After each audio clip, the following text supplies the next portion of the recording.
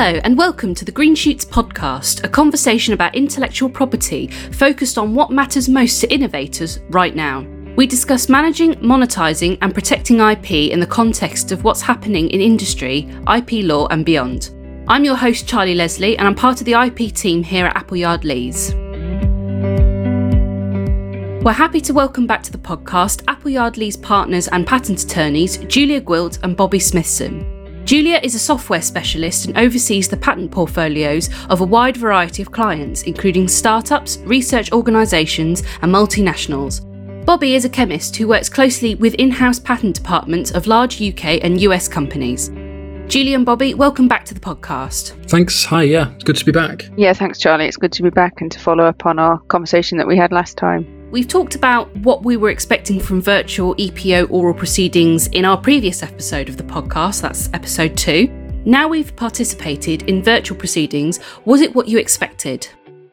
Yeah, thanks, Charlie. I mean, as we said in the last one, actually, proceedings by video conference had been happening by examination for a while, but it's really these opposition proceedings that are brand new, and the EPO started their pilot program, and we had I had the first hearing last week.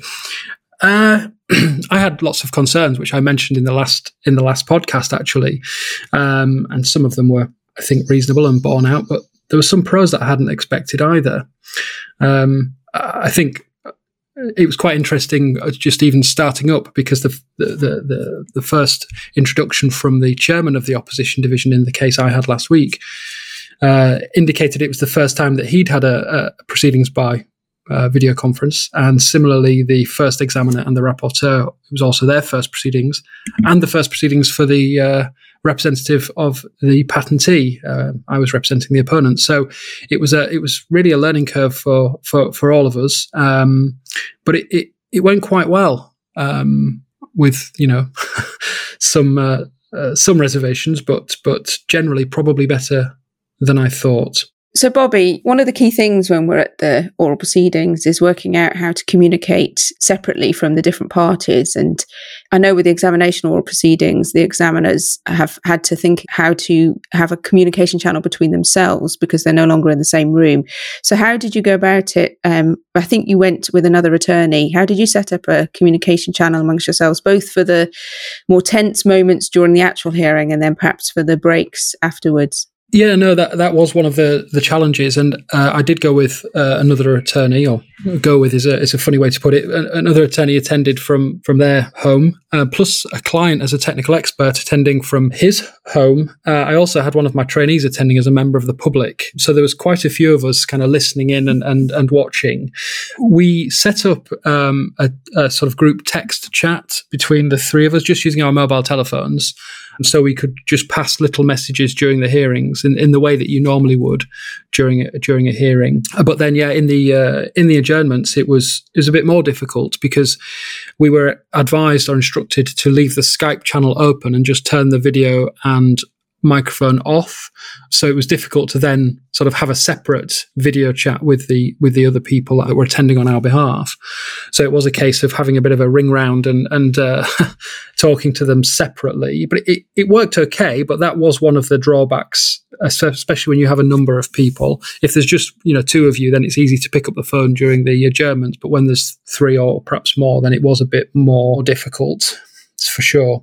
But the opposition division, as you've said, they had a separate video channel. I don't know what mechanism or what programs they were using to do that, but they very much had their own separate sort of channel to talk to each other on during the adjournments. And as these things move to be more regular, I guess we would look at ways to implement that ourselves rather than sort of defaulting on the mobile telephone type technology, perhaps. So, Bobby, now that you've had a week to sort of reflect, is there anything you think technically that could have helped and improved that process? Or yeah, I mean, maybe. I think maybe having a like you say, another meeting going on, a video meeting. But I think there'll be a reasonable amount of training perhaps involved there, not just for us, but then of course you're having to train the client how to have meetings going on at the same time, presumably from the same laptop, one of them being paused and another one being started. But obviously it's eminently doable, and I think for the next one, that's probably something we would look at. It's worth saying that one of the big advantages of this procedure by video conference, I mean, notwithstanding the fact that you get to do it from your own office with your familiar surroundings and the lack of travel, is there is just a much better opportunity for clients to attend, either as technical experts or as members of the public. And the client who attended with me this time would normally have attended in person, but in instances where clients are further afield, that would be a massive improvement on having to sort of ship people all over the world just to sit and listen for a while and give perhaps some commercial input during the intervals. Well, I agree with you, because with all the in-person ones I did, it was only possible for the clients to attend a handful of really important cases where there was some cross-litigation going on or some other reason that it was more important than the rest. And as you say, they can provide very valuable feedback during the process, but it also, I think, helps them understand, because it is a slightly peculiar process when you're an outsider looking in, I think, because it's all very civil amongst the parties, both outside the rooms and inside the room. And I think it comes as a surprise to some people how quickly the decisions are made on the day, and how there's this discussion, and then the examiners, they meet amongst themselves and very rapidly, sometimes within a few minutes, come to a decision on a particular point. And it's very helpful for clients to be there to understand the process, I think, as well, isn't it? So I agree that it's great that we can facilitate potentially more clients attending. Yeah, absolutely. I mean, some of the cons that we perhaps raised in our earlier podcast about the ability to read the room, I think there is something in that. You're looking at sort of 5 small pictures of people on your screen rather than faced with people, and given this current circumstances society's facing, we all know how that feels at the moment anyway. And there is perhaps a bit of a difficulty there, and I think it made the hearing a bit more mechanical, perhaps sort of very formulaic. But I generally think that the opposition hearings have gone down that route quite a lot over the last 3 or 4 years anyway. There's less sort of chipping in and very much more, give me your statement for however long that takes, and then the chairman will ask the other side for theirs, and then a rebuttal, and now they'll adjourn.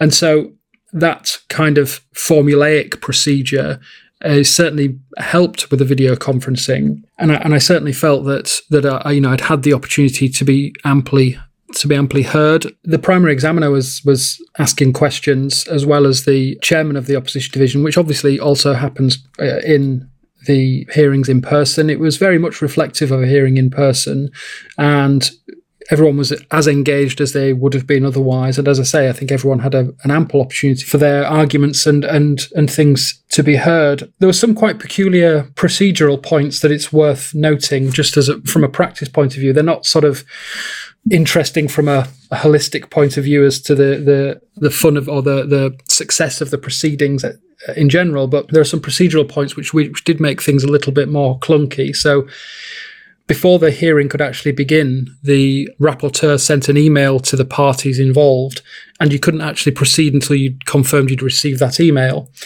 Now, in and of itself, that sounds straightforward, except that they'd spelt my email address wrong and sort of said, I've sent it 3 times and you've not received it. And so, after sort of 5 minutes or so of being in that situation, that was starting to get frustrating. But that actually brought out one of the big benefits of the procedure, which is that we had the live chat function alongside the video call. So I was able to type in my email address and say, are you sending it to the right address? Here is my email address. And then, sort of a light bulb moment for the rapporteur when there was a realization that one of the words had been spelt incorrectly. And that would have been difficult without that function. And that chat box function actually was useful later on in the proceedings. When we were quoting some Board of Appeal case law, we were able to type it in there so there were no errors in transcription. So that was very good, I thought. Yeah, that does sound like an improvement, because I think we've all sat, even when you were in the face-to-face hearings and you're relying on a particular passage from the patent specification or the prior art or piece of case law, as you say, it can take what feels like several minutes to make sure that everybody's on the same page sometimes, doesn't it? And flicking through documents. And I think having that written down sometimes might facilitate getting to the right spot or getting the right document open. Yeah, it can certainly sort of ruin the flow of the hearing and the procedure, can't it? Because you're then pausing and waiting and just sort of trying to keep, everything in your head that you're about to say and keep it fresh. But it invariably does become a little bit stuttered in that fashion. There was another procedural aspect which actually was in some ways worse than that, and that was the submission of new requests during the hearing. And I was the opponent in this particular hearing, so my requests were verbal rather than sort of written requests. But the patentee, at a couple of instances, wanted to file new requests, and the formalities for doing that were quite different. Obviously, they had to be submitted in PDF and signed either physically and scanned or virtually. But it was almost slightly worse than that, because they had to be then emailed to the rapporteur, who would then receive them and then email them to all the other parties. I think that was explained as a data protection issue. But you can imagine when you're sat waiting for this and you're just sat thinking, well, there's another request coming here at some point. That said, finding a photocopy that works at the EPO in Munich can be a challenge as well. So it's perhaps one problem swapped for another, but it was definitely, again, a little bit disjointed. But we got there, so that was probably the two biggest procedural differences and difficulties, I would say. Yes, I guess, particularly if you're at home rather than you go into the office. I know when we do oral proceedings and examination proceedings, they want you to sign the pieces of paper as you would do in the real hearing, or at least on the front page. And of course, that's much easier if you've got access to a printer. You scan it off, and you sign it, and then you scan it and send it back in by email or by fax, depending on how the examiner wants it. So I can imagine if you were at home, it might be difficult to do that. Although I think it's just another one of these technical things that we need to look into, introducing e-signatures more readily. I mean, we do it on a routine basis for filing online at the EPO. I'm sure there's further improvements to make that a bit smoother. And certainly in examination oral proceedings, we haven't had the issue that you said at the start, where we all had to email in to make sure that everyone was connected and had shared email addresses. Is that just an artifact of the opposition proceedings, or do you think that's something new that they're rolling out generally? I think it might just be part of the pilot procedure. I think that the email that they were trying to send everybody was the personal email addresses of each of the members of the opposition division and the mobile telephone of the chairman of the opposition division. So I think it was just to allow you to be able to report technical faults if you dropped off. There was a comment that if for a few minutes the patentee's representative did drop off, actually, only for a few seconds, but there was a comment during that sort of interim procedure while he logged back in, where they indicated that if he couldn't come back in, they would have to reschedule, which would indicate, which would require a new summons to be issued, etc. And that sort of made me panic a bit, that actually, you could get halfway through a procedure, spend, most of the day on it, but the decision hasn't been issued, somebody drops off, and then you have to sort of go through it all again, perhaps, which obviously wouldn't be beneficial for anybody involved. You would hope that they'd be able to pick up where they'd left off, but again, it's difficult to say really. But luckily in my case, the representative joined again and it was fine, and we got to a conclusion. But one thing that has stuck with me actually, and I'm very conscious of this, is in this particular hearing we received the outcome that we were hoping for. The patent was revoked, and therefore in that respect you sort of think, or you're minded to think, that the procedure therefore is fine. It's good. It works well because I got the outcome that I wanted. I am very mindful of the fact that had I not received the outcome that I wanted, had the patent been maintained in a one form or another, would I be asking myself the questions of, if I'd been there, would it have been different, for example? I don't think it would actually, but that's always going to be a nag. Does the representative for the patentee, is he thinking, well, if we'd been in person, I might have got a better or a different result? Again, I don't think that is the case. And before the opposition division announced their formal decision, they did ask everybody if they'd had the opportunity to be heard and if everyone was happy with the procedure and if they had anything else to say. So there was that final opportunity, but I just wonder if you'd have that nagging doubt if you'd been on the sort of the losing side, if you like. I guess, something to bear in mind. But from my experience, I felt like it was a fair representation of a hearing in person. Some pros, some cons, some procedural aspects that were slightly different, but overall, probably better for the client, better for us, and a reasonable alternative to an in-person procedure. Certainly at the moment when travel is heavily restricted, and possibly in the future you could see things moving more in this direction. Yeah, I think it gives a little bit more certainty to those dates, doesn't it, for the oral proceedings, with the potential in the future for really quite disruptive localised lockdowns, or you might be looking on a Monday that you're okay to go to Munich on the Friday, and then all of a sudden on Wednesday you're not, and that would be very disruptive for in-person ones. If it's all been set up to do it by VC, there's a lot more flexibility in maintaining the dates, isn't there? Potentially even if there's minor problems that prevent. I mean, we've had in the past oral proceedings have had to be rescheduled due to ill health of the attorney. Of course, if that ill health prevents them from flying but doesn't prevent them from coming into the office or working from home, then you may be able to maintain the normal dates. So I think there's a lot more flexibility, and certainly with all the uncertainty, I'm very keen. I mean, we've done it so long for examination oral proceedings, and it's, as you say, there are some trade-offs, but there's a lot of positives. And I think hopefully, that some of the negatives will be ironed out in these pilot proceedings, and it will all improve, and it can be embraced by the profession generally to give more access to the clients. Going back to your point about reading the room, I thought that was an interesting one, and I just wanted to pick up on that a little bit more, because I've been at hearings in person where you think you're reading the room, and actually reading the examining team is probably more important than reading the other side, and then the opposition division have completely thrown a curveball in, and you thought you were about to win on a particular point, and they've been very supportive and attentive to your arguments, and then come back and found completely the opposite to what you were anticipating from their body language. But the other thing that with all these video conferences that we're having is, of course, we can see ourselves. And was that the case with the oral proceedings? You could see yourself, because I wonder whether that's what made it harder to read the room, because if you can see yourself, maybe you can conceal your own reactions, and perhaps that just adds another level of sophistication to the whole process. Wow, yeah, I suppose that's true. I could, as with lots of video calls that we're all having at the moment, your own picture is in the bottom corner, and if everyone in the procedure was having the same setup and they could all see themselves, they're just a bit more conscious of their own, sort of reactions and their own visible cues. I hadn't thought of that, but you might be absolutely right. I mean, I think it's well recognised it's more difficult, isn't it, to pick up cues from people when you're on the video rather than in person. But I've certainly found when doing the examination oral proceedings that it's been fine. But of course, that's only two parties rather than inter-parties proceedings. So maybe it's easier to read the room, if you like, with the examiners. Were there any other technical issues that you thought could be improved, or things to think about for the future?